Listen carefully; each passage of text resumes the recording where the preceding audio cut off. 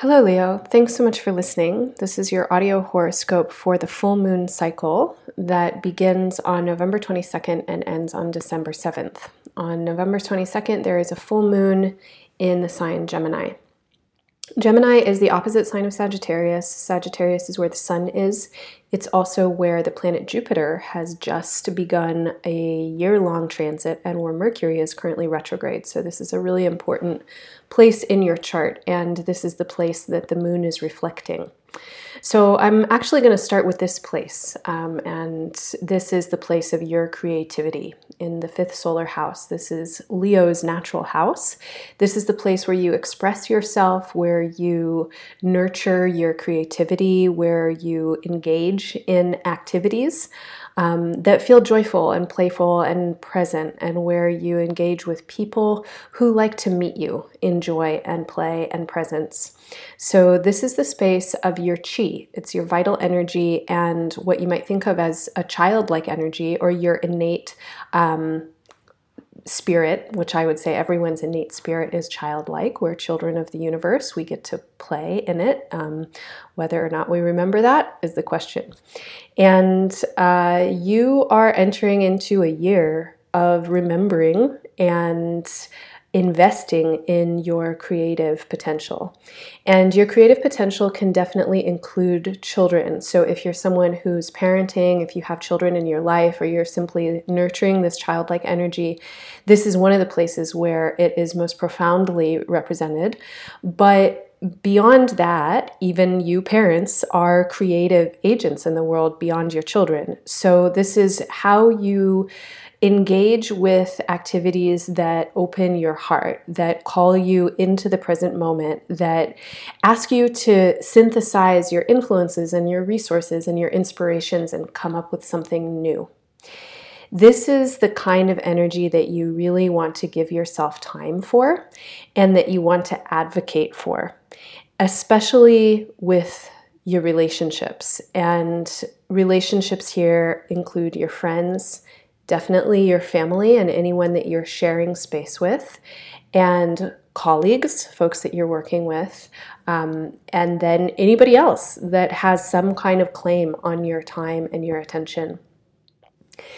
As we move into this full moon cycle, an important astrological shift is happening, and that shift is going to start to bring some clarity to issues that you have been reflecting on probably since the summer, since around mid-June. These are issues of boundaries, I would say, and kind of an inner clarity that you're developing in terms of your emotional capacity and your sensitivity. How you can attune to people who you are engaged with is a really important question for you at this time.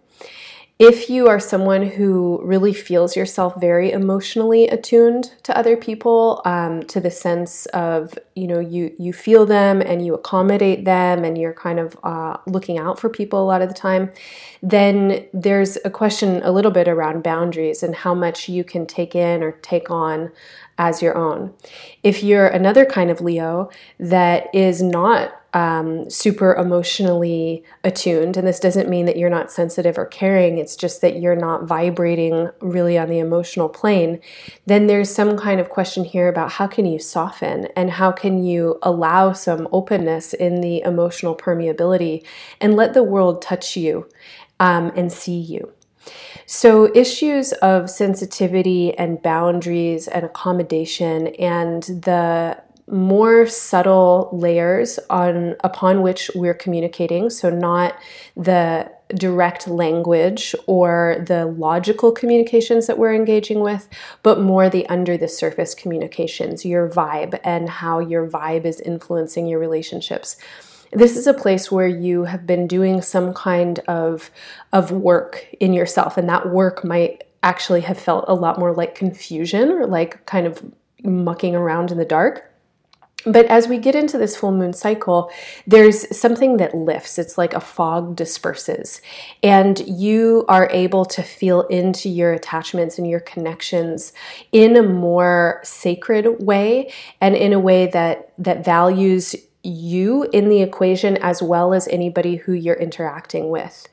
And at this time, it's definitely important that you give yourself enough time to be in your creative energy, because this is actually a place where you're recharging and where there's a lot of generosity and a lot of growth for you during this phase in the next 12 months.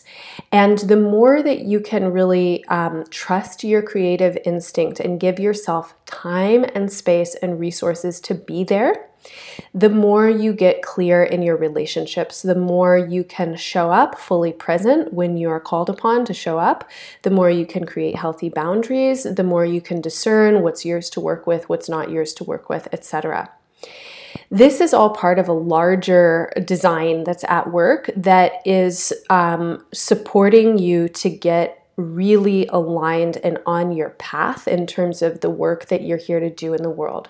And that work is going to be changing quite drastically in the next coming years. And one of the ways that you'll probably see these changes come into play are definitely within your relationships and how you're working with other people.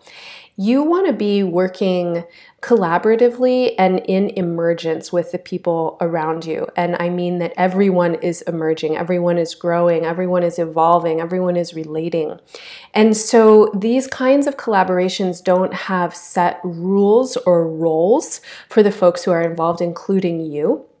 So as you're kind of developing your work, whatever it is, this includes your jobs, but may also include more than your jobs. It's really the path that you are on in this life, the thing that you uniquely need to fulfill, and how you're manifesting on the planet at this time.